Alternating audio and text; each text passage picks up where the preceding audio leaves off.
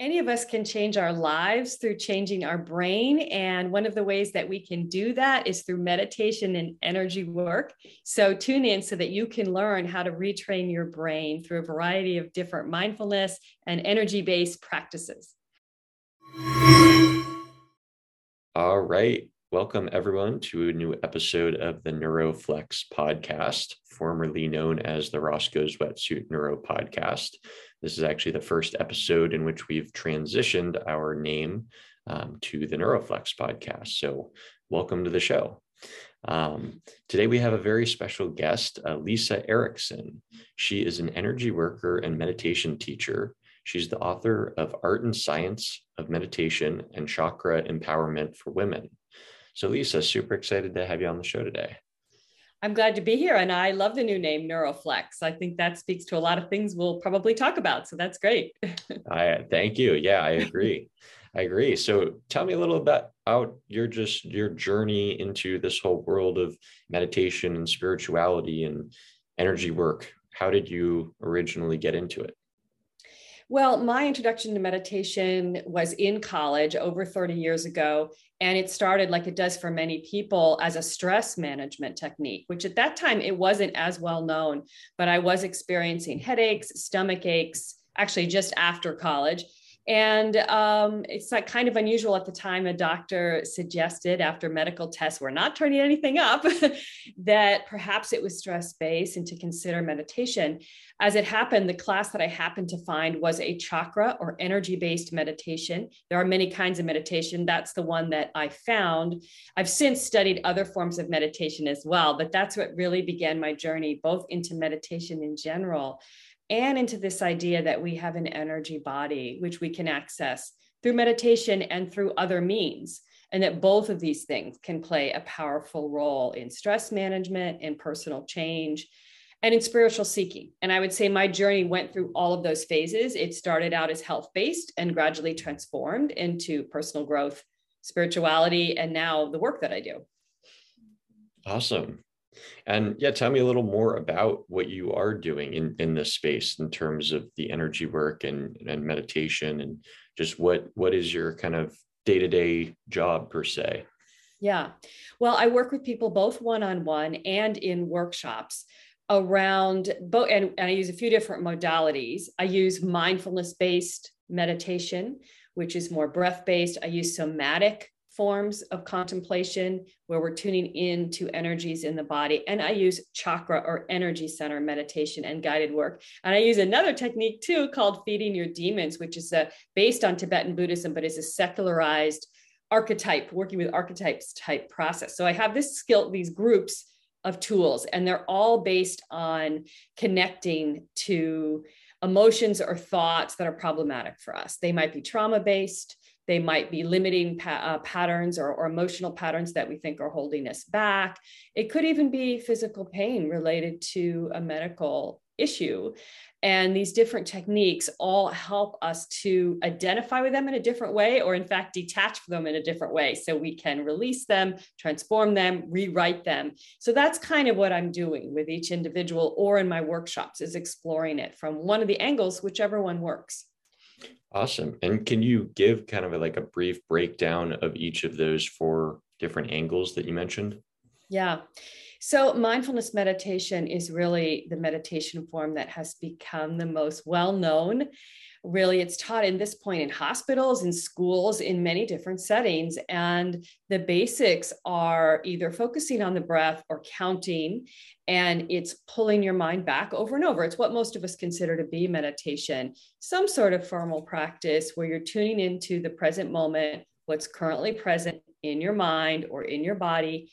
And you're trying to bring your mind back from it over and over, back from the chatter, back from what you might consider to be distraction, tuning into this level of self-awareness. So that has all sorts of benefits, right? And really, I would say that of all the techniques, that is the foundation of all meditation, that you're pulling your mind back and you're strengthening the part of your mind that can do that, that can, you start thinking about, you're supposed to be reading your book, you start thinking about what you're going to make for dinner. And there's that part of your mind that goes, I'm supposed to be reading my book, right? You can strengthen that part of your brain through mindfulness-based practices. How that translates then into your life is that when you're feeling strong emotions, you can train yourself to be able to go, oh, wait, stop. I'm feeling angry right now. How do I want to respond to this? As opposed to just reacting. You can choose your response rather than reaction, right? Even in the case of physical pain, you can begin to say, oh, okay, I'm feeling pain. I'm going to breathe and relax instead of tensing, which is the survival response. And if I breathe and relax, my experience of that pain may actually diminish. So that's really the mindfulness piece. Then I don't know if you want to stop there or should I just keep going? Well, I was just going to comment on that last part where you said about the pain. I mean, I think that's so important when, when it comes to like just understanding for people that like, opioids, the biggest painkillers, it's like that's not directly acting on, if you have a knee injury, that's not directly doing anything to heal your knee. The reason those things work, obviously it causes tons of side effects and addiction and all sorts of bad stuff, but the reason they are so effective is because they kind of blunt the brain's processing of that pain. So it sounds kind of like a similar mechanism, and some of the neurotechnologies I work with are able to do similar things in terms of quieting down some of the networks in the brain that are really involved in processing pain. But I've read that mindfulness and meditation can absolutely do the same stuff as you're alluding to. Yeah, and it takes time. I mean, you are reprogramming your brain, right? So it's like going to the gym. You don't do 10 push-ups and your biceps are bigger, right? To reprogram your brain in this way, it does require repetition and some commitment, but we've done brain studies that show that it absolutely does happen. And you can change your relationship to pain and emotional discomfort. And I work with a lot of trauma survivors. So where this is very helpful is what role this can play in rewriting the triggers that get developed from traumatic experiences, right? It takes a lot of work, but you can begin to develop that kind of detachment from that activated experience, right, from trauma. If your trauma was a car accident, and now every time you hear a loud noise, you freeze and it causes a whole stress response within your body, you can learn to reprogram your response. And it's really about gradually expanding what's called your window of tolerance, getting what is currently perceived as intolerable to be just slightly uncomfortable, and then gradually comfortable. And you're doing that over time, which is the same thing you're doing with the experience of pain or with emotional discomfort if you're working with things, or even thought patterns that you have. If you have this constant tape running in your head, you can't do this, you're dumb, because you grew up with dyslexia, no one figured it out. So you receive this message. You can gradually learn to be with that thought and let it go and begin to rewrite that. So meditation is the foundation really for all of those types of change.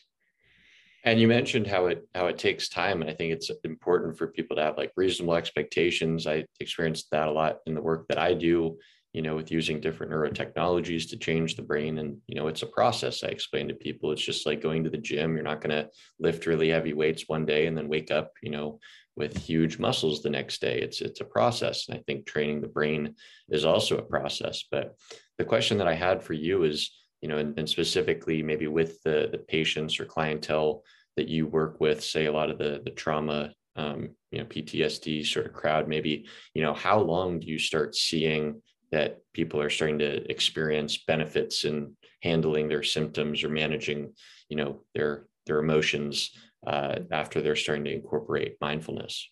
Yeah. Well, of course, I'm going to give the answer that you probably give a lot too, which is it depends. Depends on what we're dealing with and, how much time the person can devote to it, et cetera. But, turning to a lot of the studies, I think one of the marker that's commonly used with mindfulness meditation in particular is if someone is able to practice for 20 minutes a day for 8 weeks, they can begin to measure the actual change in the brain. Now, if you meditate 3 times a week instead of every day, then, you're going to 3 times that long, right? It's sort of like the amount of, or the frequency of the repetition is directly relative to how quickly you'll see the results, but you will still see results. So 3 times a week, someone will still see results, but it takes longer, right? So it really, just like with physical body, I mean, the brain is operating under the same time span, right? The amount of repetition and time you can give to it. Although it isn't always that more is better, just like with physical exercise. So it is finding that sweet spot. 20 minutes seems to be a good starting point for many people.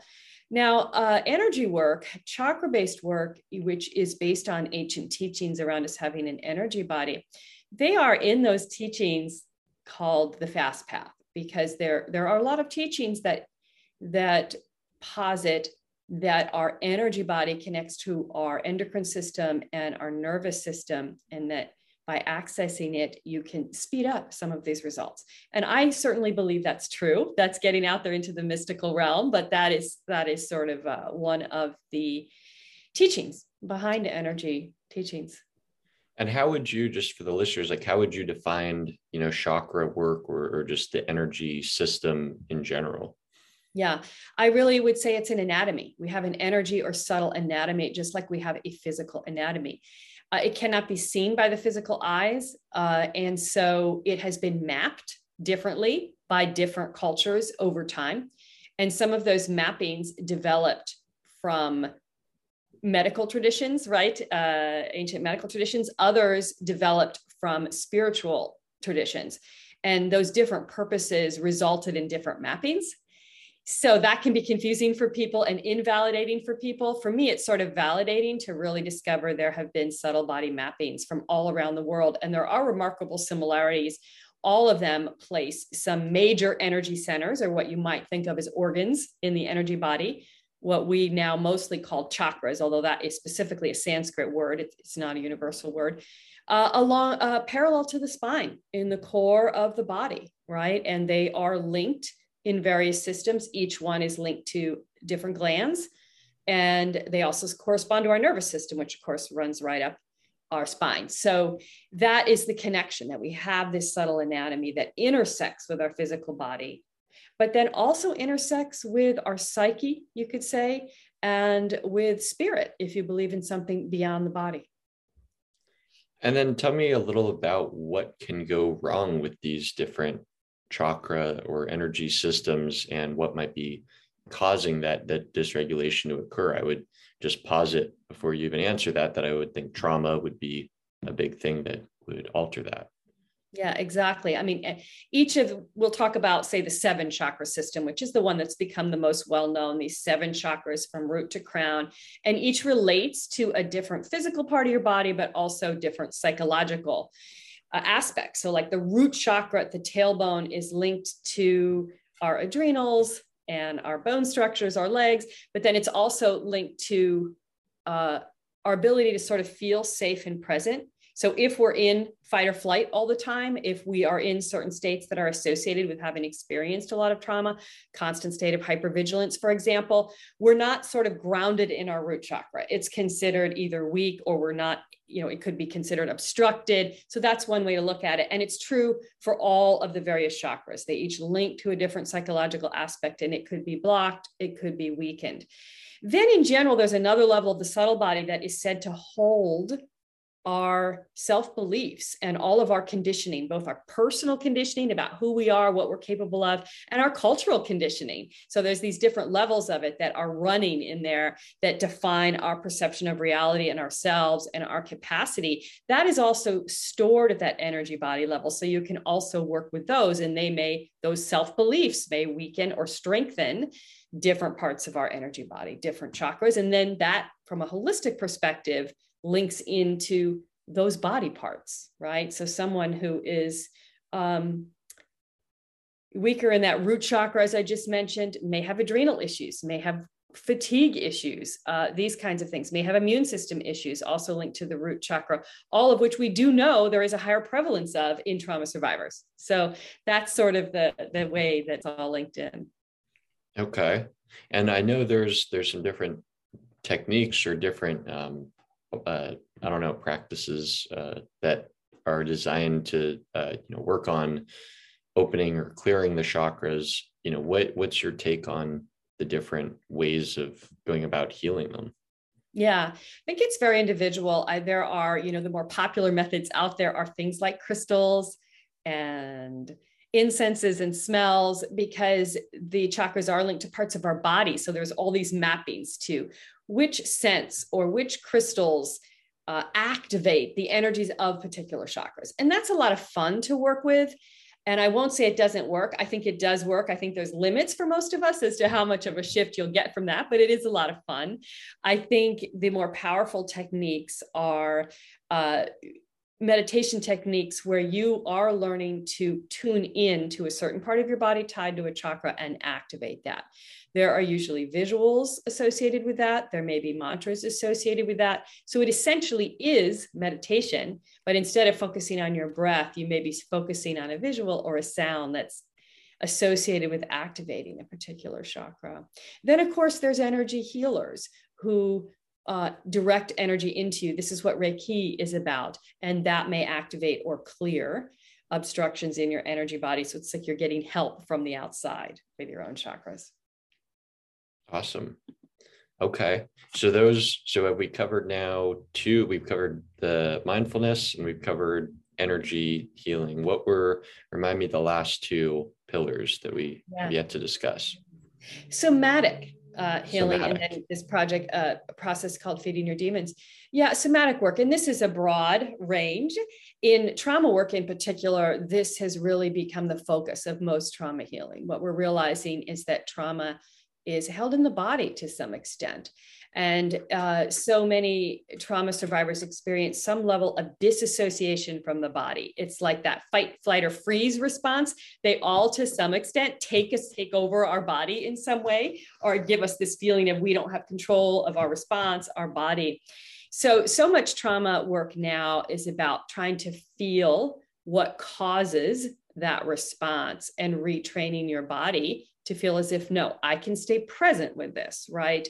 Maybe you grew up in an abusive home. And so anytime there is conflict or loud voices, you freeze, you literally can't respond, you can't speak, right? And it's this pattern. And so you're working over time to feel, what is that freeze response like in my body?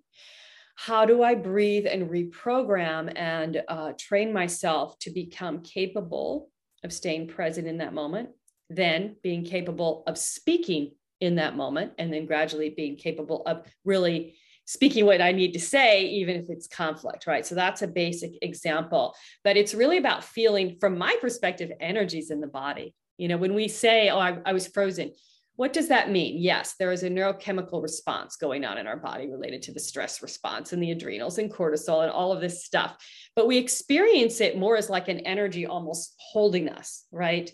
So for a lot of people, learning to work with that energy somatically, like maybe you experience it as if it's a rope wrapped around you, then you're going to visualize that rope becoming unwrapped around you as you breathe, right? You're going to experiment with physical mobility, moving your arms, et cetera, as a way of breaking that cycle that has kicked in. So that's what I mean by somatic and body-based work, which to me is very closely linked. Well, they're all linked to each other, the mindfulness and the energy work.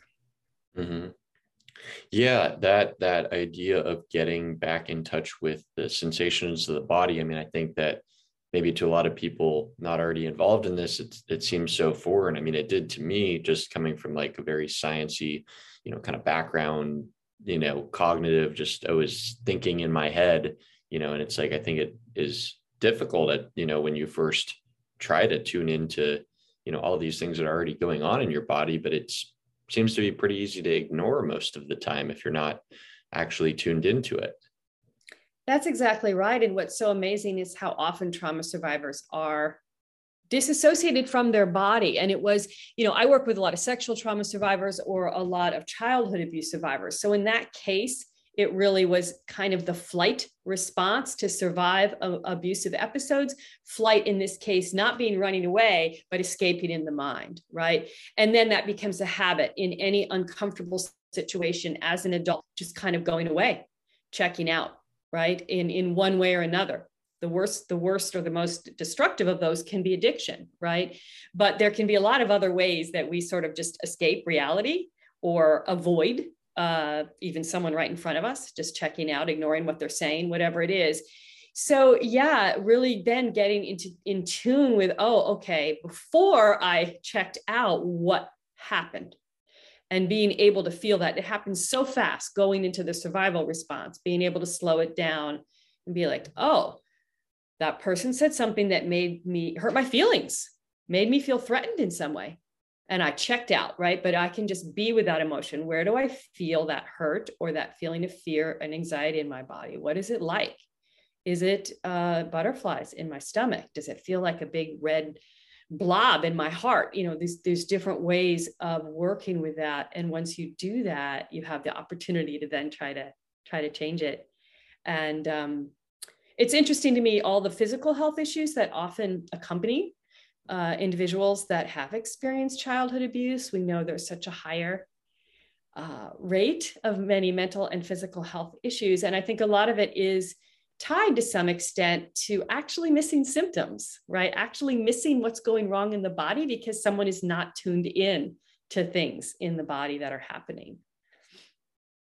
Interesting. So by not being able to tune in, you might not be able to like observe those symptoms as they were occurring. So things could potentially just build up to a serious illness or disorder that you might realize later on. Is that kind of correct? Exactly. Okay. Yeah. I mean, I have known in survivors of sexual trauma, for example, who, you know, really would not notice the signs of, say, a bladder infection until it was really, really bad, right? Whereas for most individuals, that's actually pretty painful or uncomfortable early on, and you would catch it early on, but they were disconnected from their body to some extent. And any discomfort had become a way, you know, they would disconnect from it, right? And as you already have discussed, our perception of pain is in the body. So we can train our body almost to disconnect from it, but our pain in our body is sometimes a message we need to be able to tune into.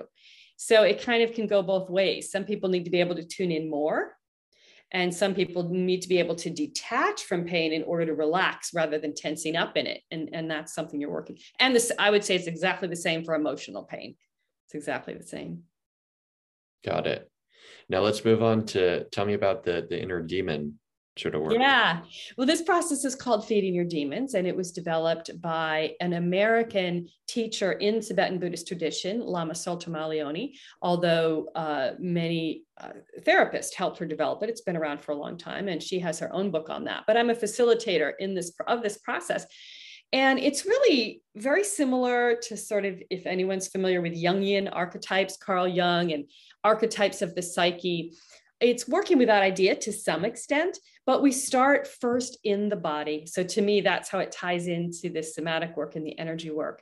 If you're having you have a difficult pattern or a difficult emotion you're dealing with, you're feeling a lot of anger, for example, you might tune into, where do I feel that anger in my body, and try to describe it as an energy. And then you're guided through a process of externalizing it. And instead of trying to fight it, you actually ask it what it needs and imagine that you're giving it what it needs, because we're so conditioned to fight with the parts of ourselves that are causing us problems. And then this is an act of compassion, and then it transforms into an ally, basically a representation of wisdom within yourself. And you ask that personification of your wisdom, what do I need to do? How can you help me? Right? What do I need to do? So it is this archetypal way of working with different aspects of your psyche, often bringing them outside of ourself in this way is a powerful mental tool, right? For drawing forth parts of ourselves, parts of our mind that we haven't been able to access any other way. It's a very powerful tool in that way. Okay.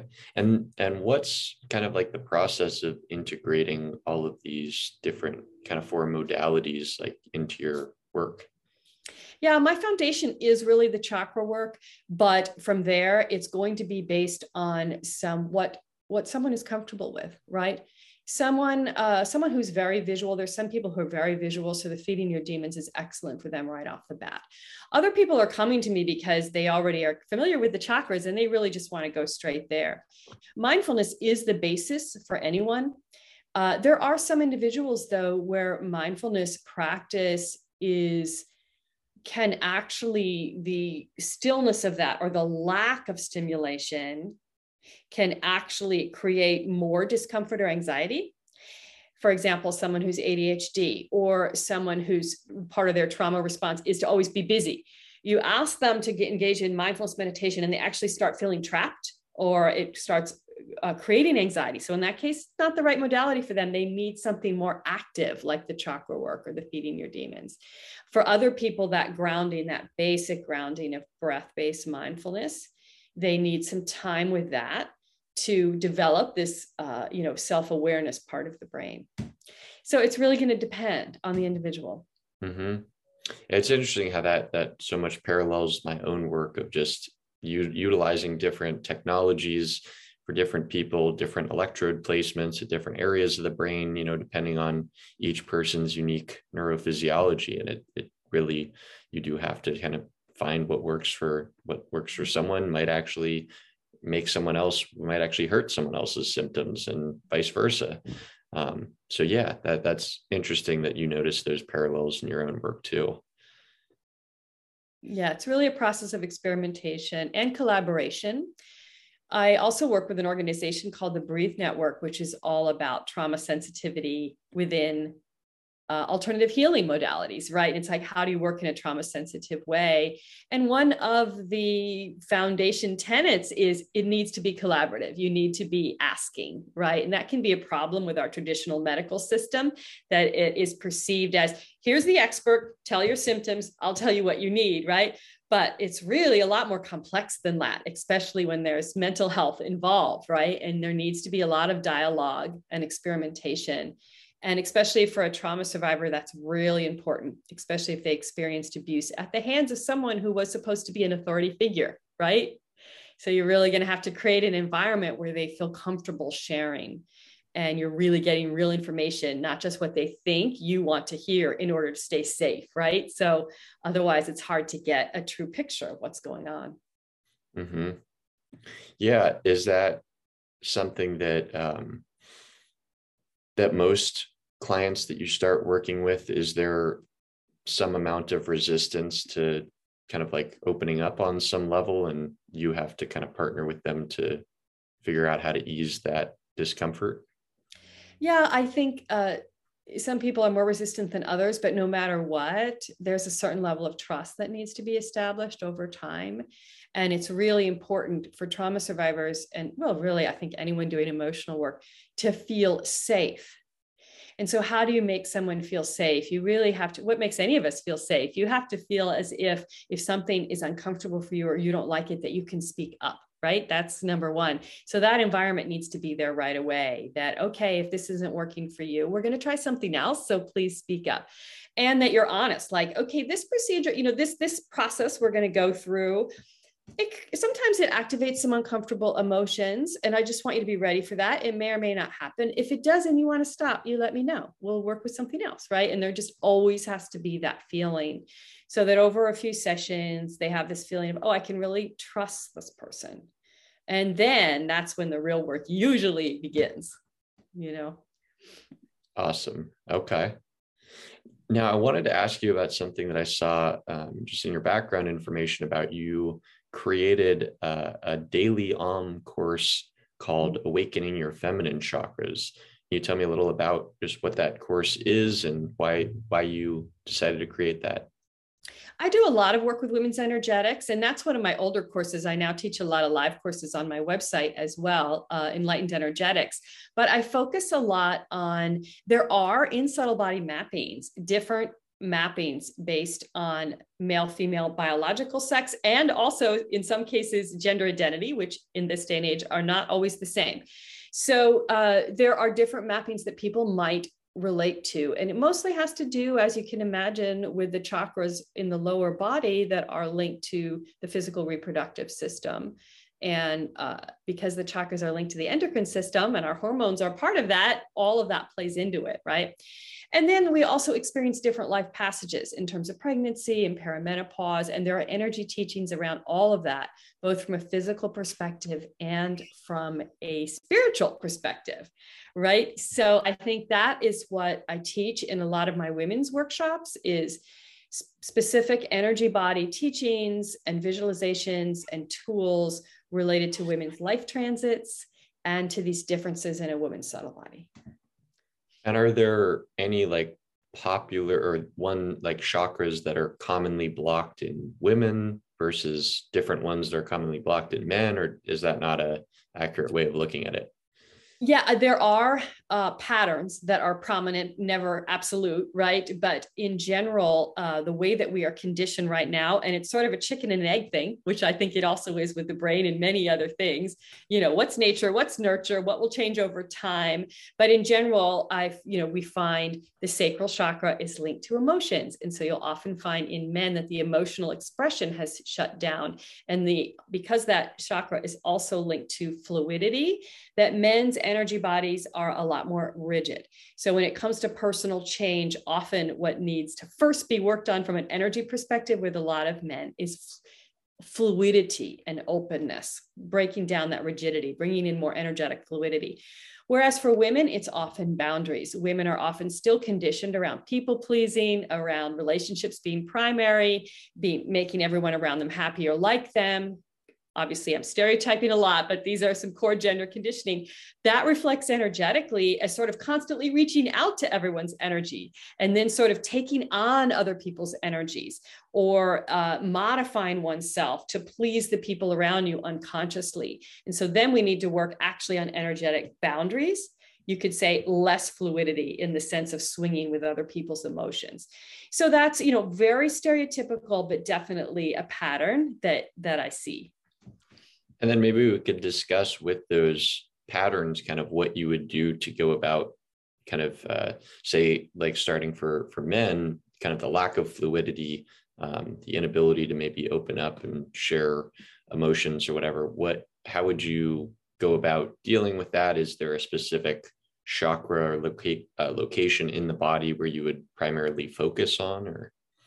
Yeah. So from a chakra perspective, if the individual's open to working with that, we're usually going to do a lot of work with the heart chakra, which, as you can imagine, has a lot to do with vulnerability and emotional openness. And then we're going to work with flow. So I'm often going to have a man focusing on moving through all the chakras, one after the other, not just on one, so that we're getting this energetic fluidity.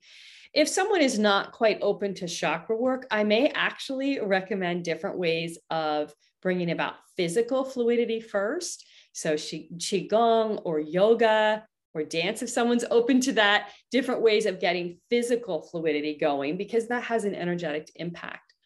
And then, for women, same thing. I would focus on the navel and the root chakra. That's the navel and the tailbone chakras. And those really have to do with boundaries. They're usually very strong in men. And that sense of, solidity that way, and in their daily life, focusing on emotional boundaries, asserting boundaries, and possibly physical activity as well that supports that. Awesome. And then moving on to working with women, the common complaints or common issues that you mentioned being the kind of taking on too many people's energies and having a difficulty time setting appropriate boundaries. How is your work going to then change when it comes to women? Yeah. So that's that root and navel chakra. That would really help. And we often do a lot of work. Also, I do something like a lot of visualizations around imagining kind of a bubble around you that you can sense other people's emotions, but not take them in. Another one is working with the fire element in the belly, imagining it's burning up any emotions you've picked up from other people. I do work with everyone with a lot of affirmations. I do like affirmations in terms of saying I have a right to boundaries and practicing that. And then I think with working with affirmations, I like to have the real point of affirmations is not the statements. It's actually trying to practice feeling that as true. What does it feel like in your body to be walking around in the world with boundaries? For a man, what does it feel like to be walking around open and fluid, right? And vulnerable. And really that, so you would affirm these things and you're practicing in the safety of your home or our session. What does that feel like in my body to be in this way in the world, versus my usual default? And in the end, it gets into neuroplasticity and all this stuff that you're working with as well. You're trying to practice a new state in a safe container so that eventually over time, it can become a new default. Takes repetition and time, but that's the goal. Definitely. So, okay, that's an interesting kind of paradigm shift of rather than just simply repeating like a mantra just for the words or an affirmation, just to hear the words, it's more so focusing on the felt sense that you're getting from those words. Yeah, exactly. I think that's so important. It's really the point, because then you're probably, if you're trying to affirm kind of a relaxed state or something, you're really noting, really what's happening is endorphins are probably releasing, there's stuff going on chemically, but you're going for yourself, oh wow, I'm so relaxed. My body feels relaxed. My shoulders are down. I feel like a warm flush in my chest, or, I have a little smile on my face. You're noticing for yourself physically what happens. And then once you really know that, it's like you can create what I call a snapshot memory, which once you've practiced it enough, you'll eventually be able to remember that and shift into that state when you need to. That's the idea, right? Then it's really taken somewhere in your brain, right? Where you can trigger a whole response. Awesome. Well, Lisa, what when you kind of like look ahead in terms of just your own work and what just the future, I guess, of energy healing and all of this sort of mindfulness work, like what do you see kind of in your future career going forward, along with just, it seems like people are becoming like more and more receptive to this stuff, at least in the Western world. Like it seemed like, 10, 15 years ago, like yoga and mindfulness were still kind of like fringe topics. And now, everyone is talking about them, if not doing them. So, what do you kind of see like going forward in the next several years?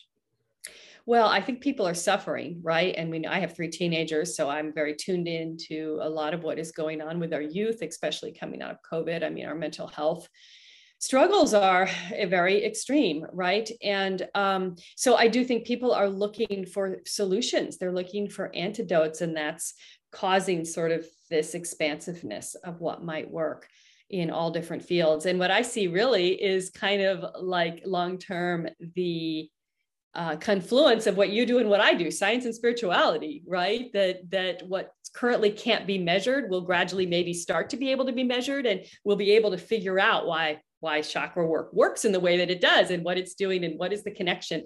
We'll be able to measure energies we can't right now. That may or may not be like the next few years. That's probably further out, but that's kind of where I see us heading. And then we have a reimagining of what science is, what spirituality is. It becomes much more expansive, whereas now we have this artificial sort of one or the other.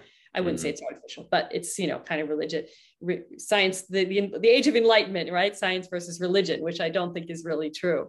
In my personal work, yeah, I think I just love continuing to explore ways to make these kinds of things more accessible, but also grounded, because I do recognize within the New Age movement, there is a lot of stuff that's very helpful to people, but there's a lot of stuff also that can get ungrounded, can become spiritual bypassing, can become fantasies and storytelling. And I'm not comfortable with that. So it's like, how do you create tools that are drawing on ancient wisdom, but that aren't just kind of feeding a completely imaginary fantasy narrative, which isn't helpful to anyone.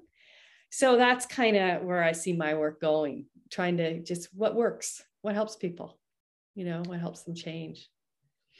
And do you see like psychedelic experiences having any sort of intersection in the work that you're doing? Yeah, I don't know if I'll ever work with it, but certainly I'm very fascinated by what's going on, especially the research into depression and the potential there. And I hope that work continues and, we really get somewhere with it.